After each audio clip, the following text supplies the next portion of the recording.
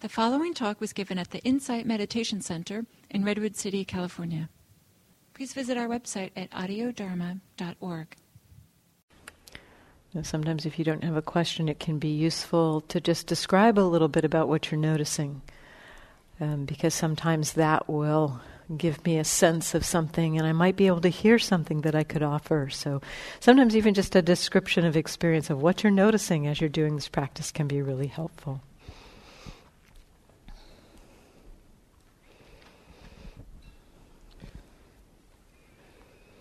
Hi, my name's Rick. Hi, Rick. Hi. Thank you for your teaching today. I find it really interesting. I've taken a bunch of notes, and I'm sure I'm going to find it very portable and useful. So I don't have a question so much as I think it is useful for me to talk a little bit about my experience for what it's worth. I'm sure everybody has their own experience, and I don't want to take up too much time, but a little. So I came today in part because I wanted some space to process some stuff. And I knew some things that I needed to process. And I hadn't been here in a long time, but I thought, okay, yeah, one day, silent meditation, I can handle that. A week is too much for me, I found. And I noticed myself starting to get angry because during the sitting sections, I kept feeling like I want silence, and I'm not getting silence. So, and the good part of me was coaching myself along, saying, Rick, the teacher is instructing students. They all seem to be into this. Let them be. And I was getting so mad. And, I can trace it back to some of my own stuff and say, okay, that's probably about this. And Rick, what you can do is you can take yourself outside and meditate if you need silence. Mm-hmm. It's okay. And that was very helpful. So for me, I think a lot of the juice of the teachings seems to be in that part of my attitude about what am I feeling about this, and I know because of work I've done, sometimes there's a lot of resentment and anger, and like, oh my God, I got anger. I didn't know that. Yeah. Sometimes there's a whole lot of fear, and I'm very familiar with that. And those things are really huge and really big, and I do a lot of work on those things, and often I find if I get lucky and do enough work on them, underneath there's this well of grief. And the grief comes up and it washes everything, and then I feel like, oh, wow. Wish I could have got there sooner. That was the good stuff, So I feel like when you get to that attitude part, that's where it begins for me. Yeah. And then there's all this emotional stuff that I need to work through, and I'm only sort of half skilled or half unskilled in that to get to what I know is that grief part, and then I feel better and I'm good with the world. And then I'll close with a little shout out. I have to say, taking a walk through this beautiful neighborhood and these gorgeous houses and these wonderful leaves, so much joy. Great. So it's not all bad stuff. But again, thank you. So are you noticing then the joy too? So you're oh yeah. Yeah, great. I'm taking pictures taking of that leaves in. and savoring. Look at this, just look at this leaf. How beautifully it's built. I am part of this universe. Yeah. So one thing I'll point to, the patience is huge for us in this practice. When we're touching into those deeper levels and deeper layers and deeper patterns, having some patience about how long it takes to unfold. And sometimes we can have a little bit of a sense of, okay, I know what's underneath, like you've pointed to the grief. It's like, where's the grief? Or we might dig a little bit trying to find it, or, trying to touch into it in that way. What I've seen is more useful because, when we dig in that way, often it's our agendas, it's our sense of what's good and what's bad. It's kind of a little bit of an agenda that's digging into that. And if we are looking for something in that way, we are going to find it, and we'll probably find it in the way that we're expecting to find it. And so sometimes it can be interesting to explore, can I have patience and just settle back. It's like, okay, this is what's happening, this fear or this anger, whatever, is kind of the obvious part. And I think of holding it with really wide arms. A lot of our patterns, a lot of our challenges, they feel so complex, many layered, lots of layers to them. And we might think we know what's right in the middle, and that's where it would unwind. That's where we need to get to, is into that middle place. But that diving into the middle actually doesn't honor the kind of outer layers. And what I've seen is just like it's almost like wide arms, holding a difficulty with wide arms.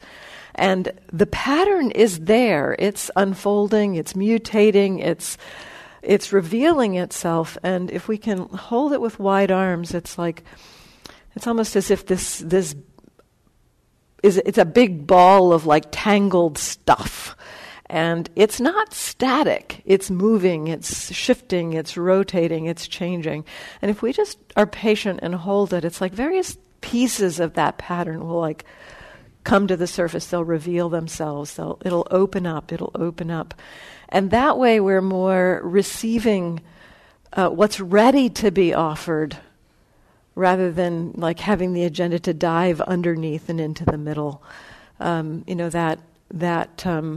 That patience can allow something different to reveal itself sometimes. And so I would just encourage some patience there and exploring maybe some compassion with holding the anger and holding the fear.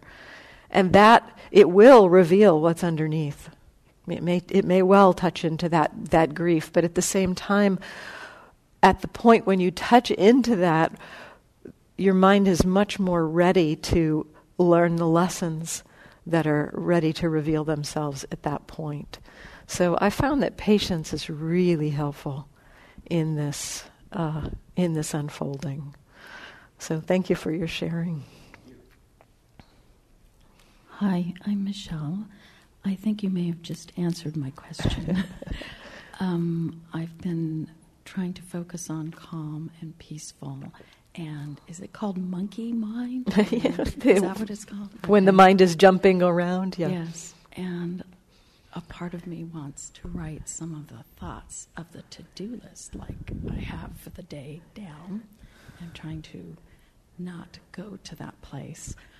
Do you have any other comments or suggestions? So can you describe your experience of that monkey mind? Well, I'll be sitting and focusing and trying to be mindful, and then a thought will come out of nowhere. Need to go to store to buy X. And a part of me wants to write it down, then I can go back and focus on mindfulness again. Uh-huh. And then it will do that. So I guess the experience is I need to do this after I meditate. And there's something more there, I'm hearing, something more there, which is if I don't write this down, I'll forget it, or better make sure I remember this, or something like that. And so that's really where the movement to, write it down comes from. We all experience things like this. Sometimes it's like our minds, when we relax a little bit, it's like it lets go of some of the things that are pressuring us, and then things that are kind of like, oh, that could be done, and that could be done, and that could be done. If it's something that you really know you have to do, and a lot of those things that come up are more along the lines of, oh, that's a great idea, but it's not really urgent to write it down. And so using some discernment about that. And seeing, too, you might explore for some time, what happens if you don't write it down? So you might find that if you don't write it down, the mind kind of gets more tense. It's like, oh, I better remember that. How do I remember that? And if that happens, then it might be useful. First of all, you can notice that pattern that has happened, the kind of tension that's come in. And if it doesn't feel like you can really hold that with mindfulness, then write it down. But sometimes these things come up, and it's not as much of an urgent thing. It's more of a sense of, oh, that'd be nice to remember. And so using some discernment about when to act on that. And if you do decide to write it down, so you're meditating, this thought comes through, it can just come through and go, and you can go, oh, that's a nice thought, okay, and then it goes. And then you might, have some little bit of oh, I don't want to forget that thought, and maybe that goes. But if you do write it down, if it does come up and it's got some persistence to it, then open your eyes mindfully, pick up your pen mindfully, and write it down mindfully. This does not have to be outside of the practice. So we do, at times in living our lives, need to write things down so we remember. I've got a whole calendar of things like that. I don't just go, oh, yes, may I remember that when it arises. I probably wouldn't make it here in the morning if that's the way I dealt with those things. They get on my calendar.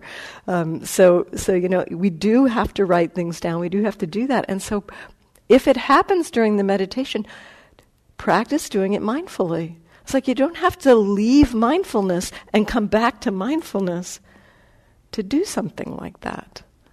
So that's another place where we believe, oh, it's not mindfulness if I'm doing such and such. If I'm writing something down, then that's not mindfulness, and I better hurry back to write it down quickly so I can hurry back to the mindfulness. That's what we're doing. It's like, do it mindfully, and explore what that might mean. Thank you. Yeah, over here.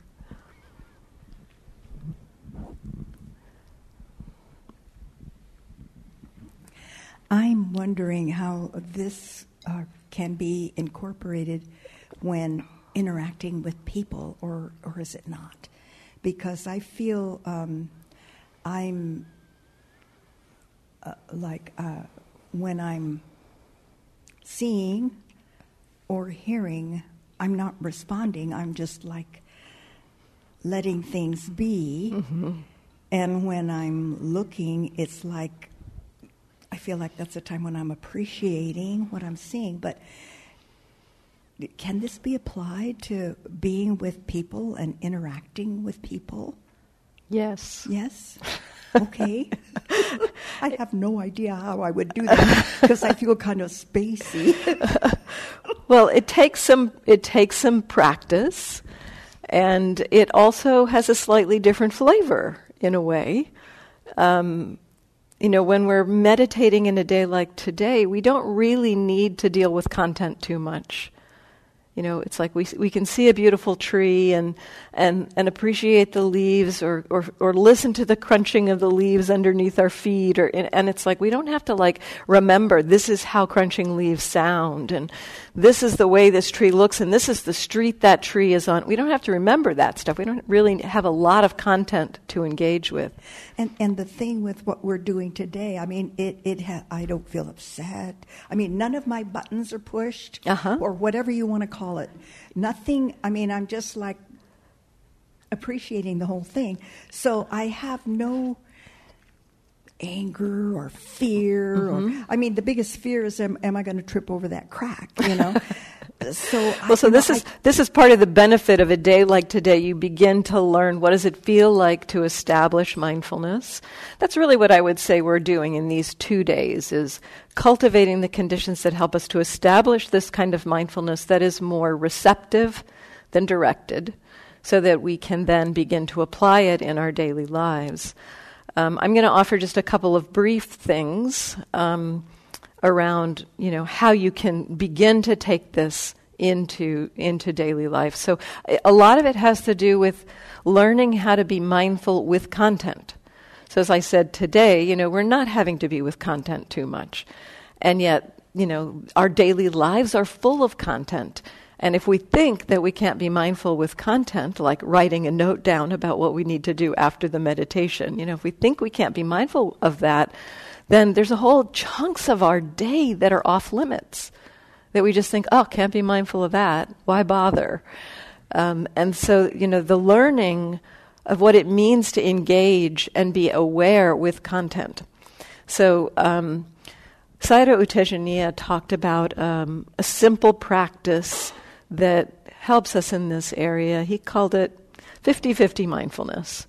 So when we're engaging in the world, doing things like, you could start in maybe a somewhat simple way while driving home.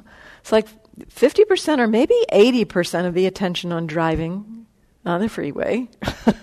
Let yourself know that that's happening, the content, tracking the cars, all of that. And then, 20% or 30% on how you are in the moment while that's happening. This kind of practice around, here's content, and how am I with that content? There's a bunch of different ways that we can play with that before we start trying to interact with other people.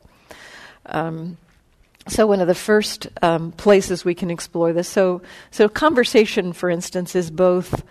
So we're either listening to the contents of somebody else's mind, or we're sharing the contents of our mind.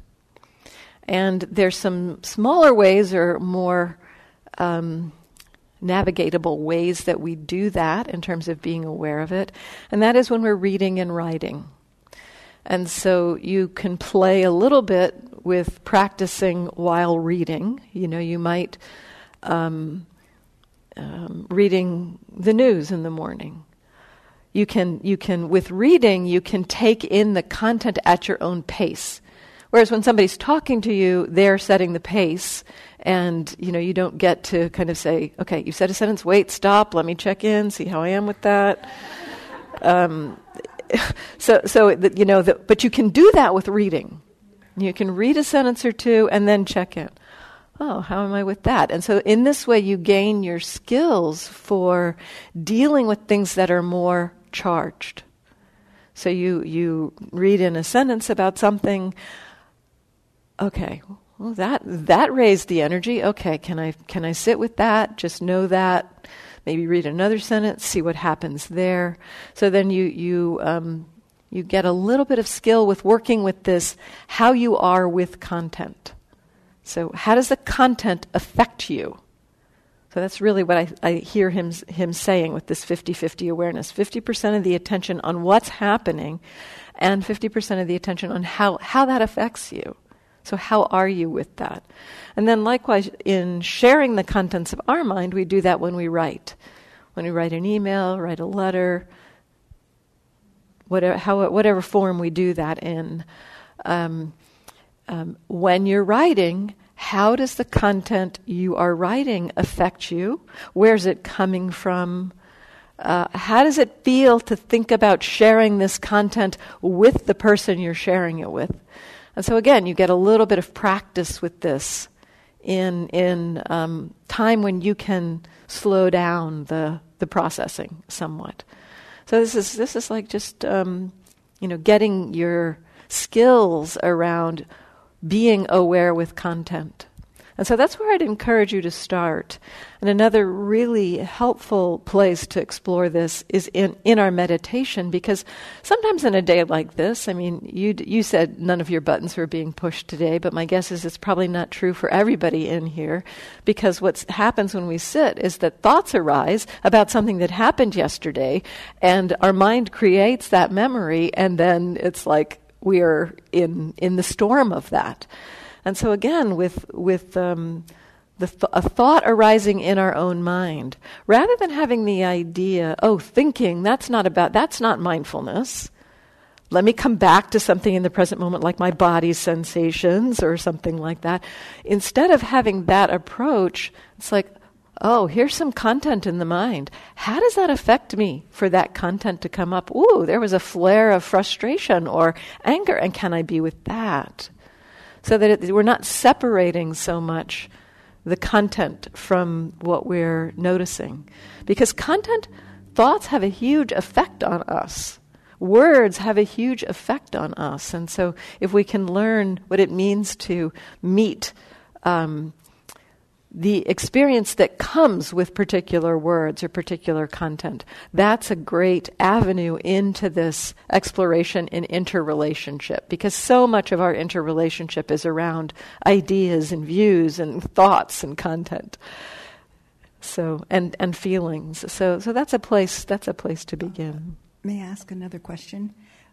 When that comes up in meditation, which it does, either going into the past or remembering treatment that was, still creates a lot of energy. At that point, do I simply just experience the energy that comes up with that thought, or at what point do I start investigating all of that? Do I do it at that point, or do I wait till after the meditation?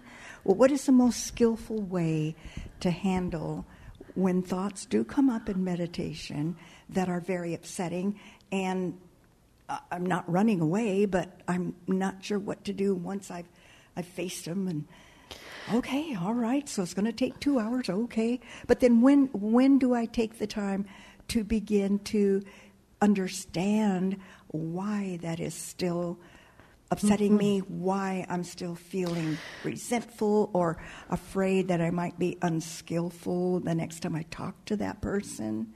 So what I would say is that the exploration, so a thought arises about some conversation with somebody, and a whole host of emotions arises with that. In that moment, what you're doing is exploring that big mess that I was talking about a few minutes ago. It's like, wow. It's like a huge explosion of many threads, a lot of stuff going on. And really settling back and, okay, what is this like? It will affect your body, it'll affect your thoughts, and so that is the investigation. Just being with it, holding it, opening to it, is the investigation.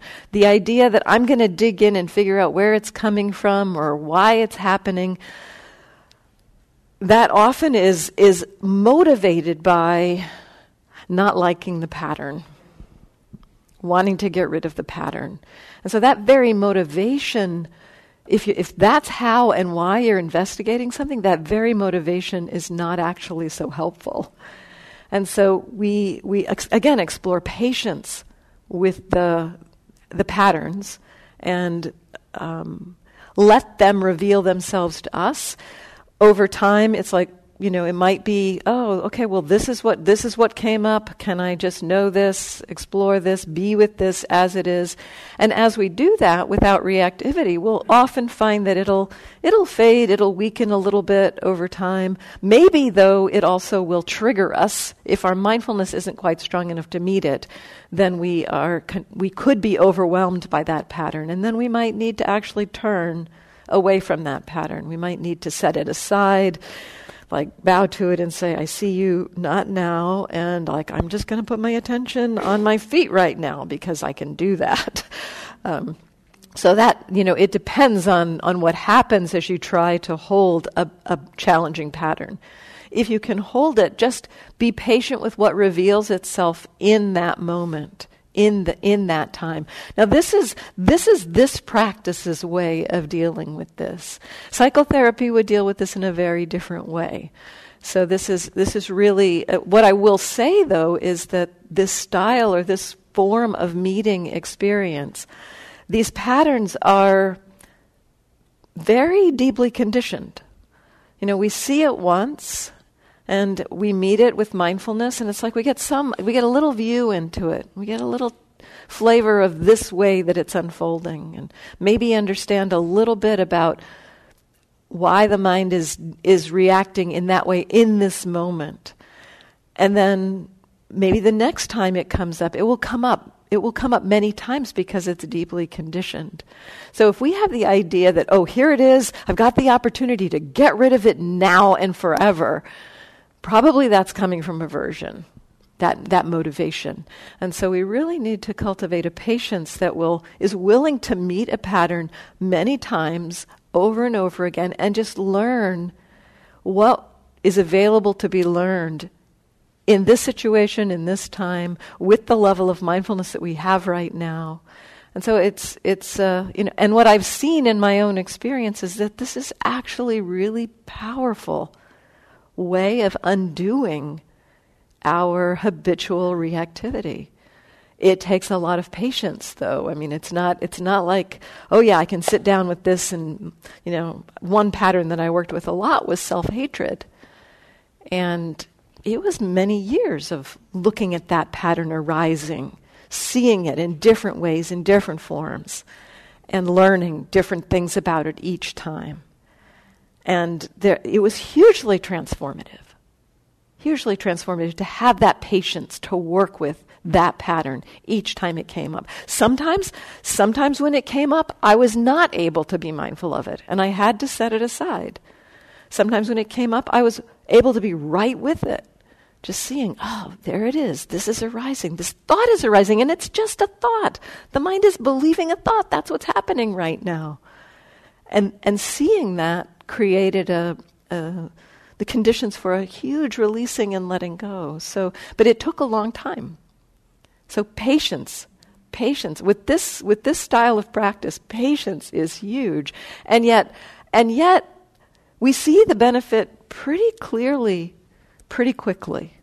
We get a flavor or a taste of how it's valuable to help us in navigating these difficulties.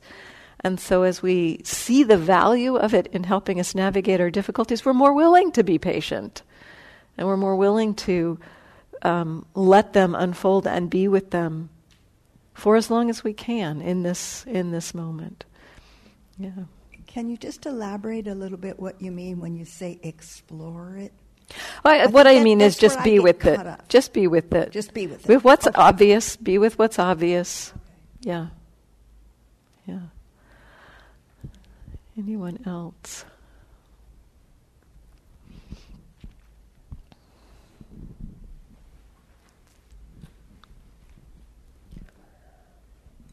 Hi, Andrea.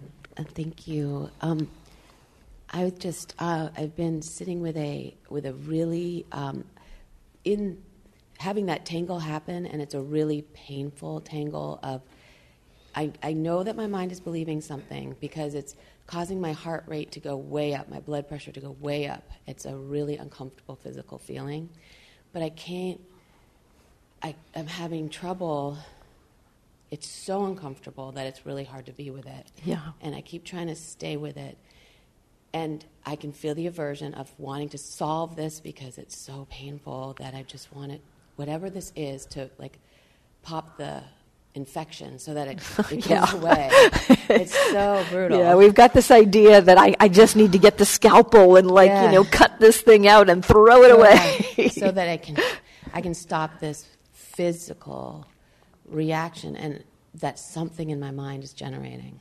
Yeah. And it's so unpleasant that seriously sitting with it, I can feel my heart rate go up to 80, to 90, to 100. Like it just keeps going. And it's like watching yourself redline.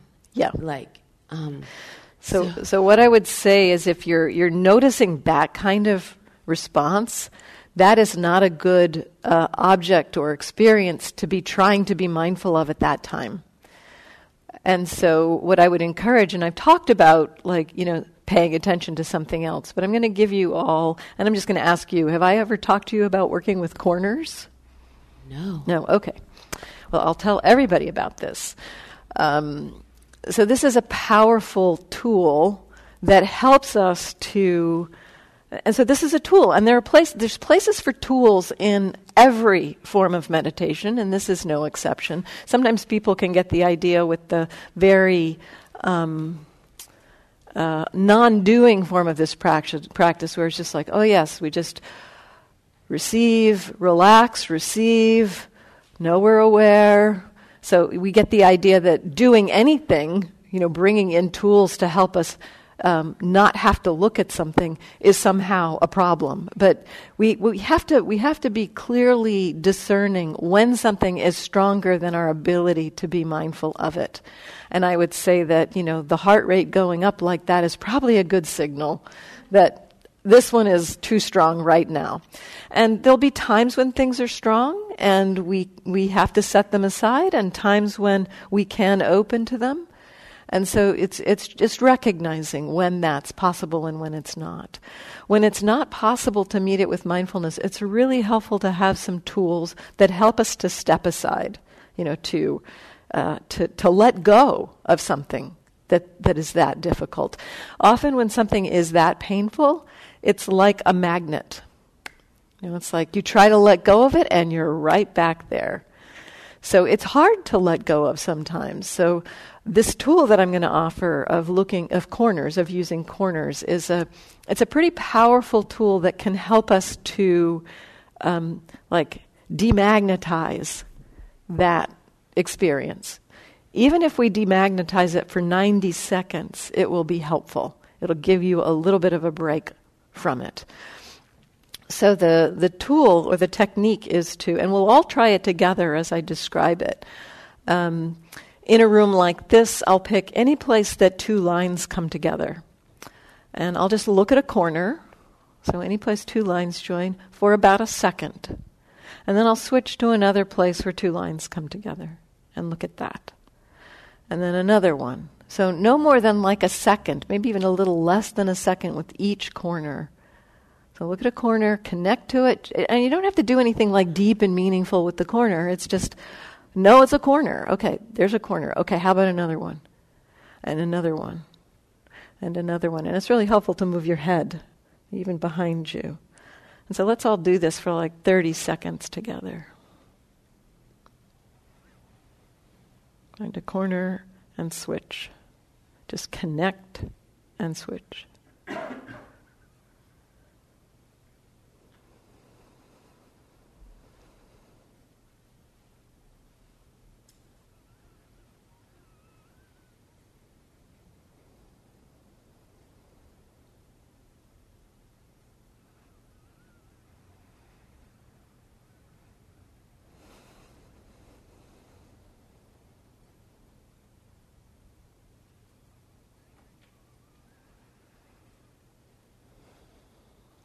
So I'll start with you and see how does that affect you. That's really helpful. That really is amazing. So the way it works is that essentially our attention is kind of magnetized to something that keeps charging us up. And it's like we've got these well, it's kind of like there's these hormones that get released when we're triggered or activated by something. And as we're activated, it's like we've got some button in there that's releasing that hormone. And it's each time we kind of get magnetized back to it, it's like we're pushing that button, or that button is getting pushed again and again and again. And so we're just being flooded with these activating hormones. And what this is doing is it's using the power of attention where we have the capacity to look at something for a split second. And then, so if I were to tell you, look at a corner and stay with that corner, probably what would happen is you would look at that corner and then loop back to the other thing. But given that you're consciously remembering to shift and shift and shift, it's that shift and connect. It keeps the attention from reverting back. And if you can do that for 90 seconds, I understand from a book by a neurobiologist, Jill Bolte Taylor. Some of you may have read this book, My Stroke of Insight. She said that she knew when she was dealing with her recovery from a stroke, she recognized that she could kind of get activated, and if she could step aside from that activation, she knew from her neurobiological training that hormone release through the system will flush through the system in 90 seconds. And so if you're not pushing that button over and over again, 90 seconds of doing this will let you normalize. And so it doesn't even take that long. But it's a really powerful tool. This is a really powerful tool to help you when your mind is that kind of reactive. And then once you have normalized a little bit, then you can try again. Okay, well, let's see. Okay, I'm aware, and what am I aware of? If the mind is tending to go back again, just use the corners again. Just let yourself stay away from that with mindfulness. And so what you're using here is you're using mindfulness to help you not get drawn back into that pattern.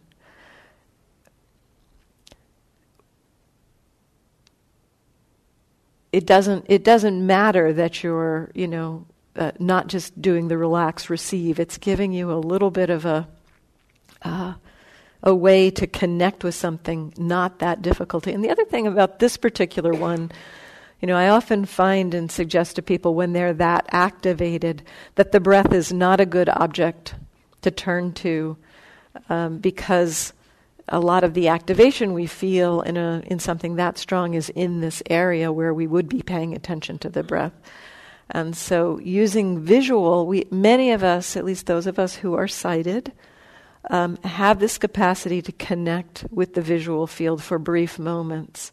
And so we can use that capacity to help us to kind of settle.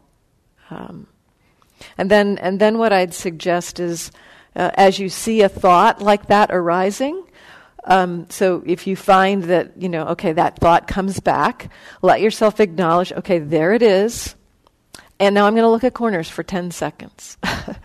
So that you give yourself some skill with recognizing it, touching into it, and giving yourself the skill to step out of it, so that your mind begins to recognize it doesn't have to stay stuck to it. It can navigate its way out of it. So that's an important piece too. So just it can be a long practice, but there may be times also when you have more capacity to hold something challenging, and then you can hold it and explore it in the way that we were talking about earlier. I know. Thank you so much.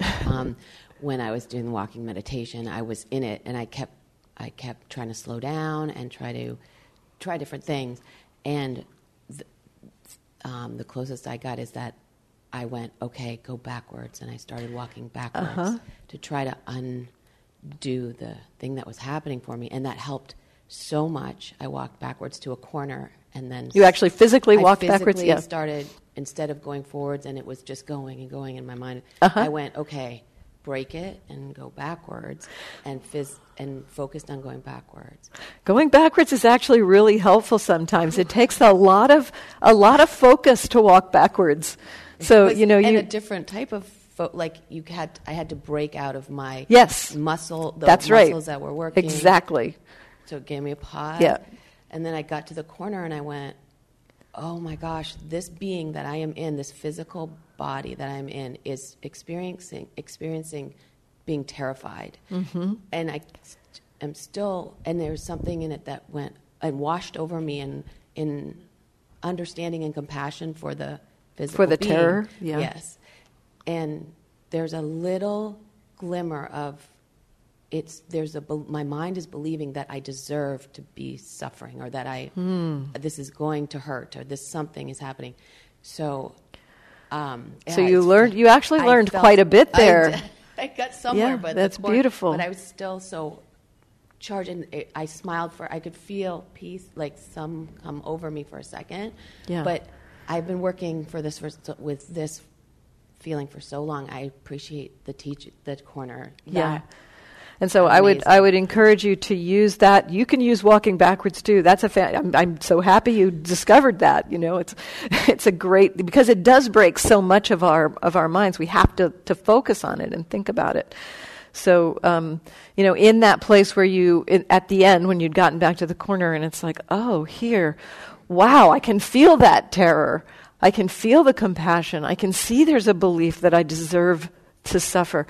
In that moment, that's enough, actually. I would encourage you, just with that much, it's like, okay, and let me like do some more backwards walking right now, to just give yourself, that's that, like touch into it and then give yourself a break from it, and touch into it and give yourself a break from it, especially when it's that strong.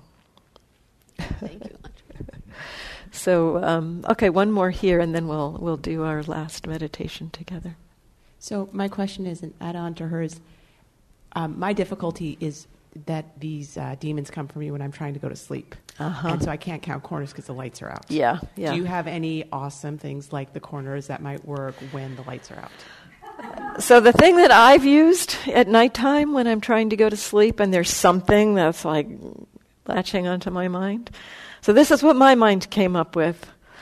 I knew that I needed something that the mind could attend to that was not charged and yet also not trying to paper over what was going on, And so I picked the most innocuous image I could think of to put in my mind, and kept I kept refreshing it. And what I picked was Winnie the Pooh holding a balloon and floating, to get honey from the tree with the bees buzzing around. So it was like that whole image, I just put that image in my mind. And it let the mind let go of the other stuff. And it was I wasn't trying to put myself on a beach somewhere where I'd be happy and feeling good. It's it's neutral is what's helpful, I found at least, because if I tried to put myself in something pleasant, at least for me, when I try to do that, it's oh yeah, you're trying to ignore me over here, so forget it. And so it won't let me do it, but something neutral. And so, this is like counting sheep. Sometimes people talk about that, but for me, something like putting an image that had a kind of sweetness to it that I could visualize. That's what I used. Another thing you could do is put your fingers together like this, so use something tactile, and then push your thumbs together slightly and feel your thumb for about a couple seconds, and then push your first finger together slightly, feel your first finger. Then your third finger, your second finger, next finger, and just keep, rotating between your fingers. Just giving yourself some stimulus to let your mind land on. I've not done this particularly. This has not been my tool, but this was Sayadaw U Tejaniya's tool when he was caught in depression. He used this. So I offer that too. So let's sit again.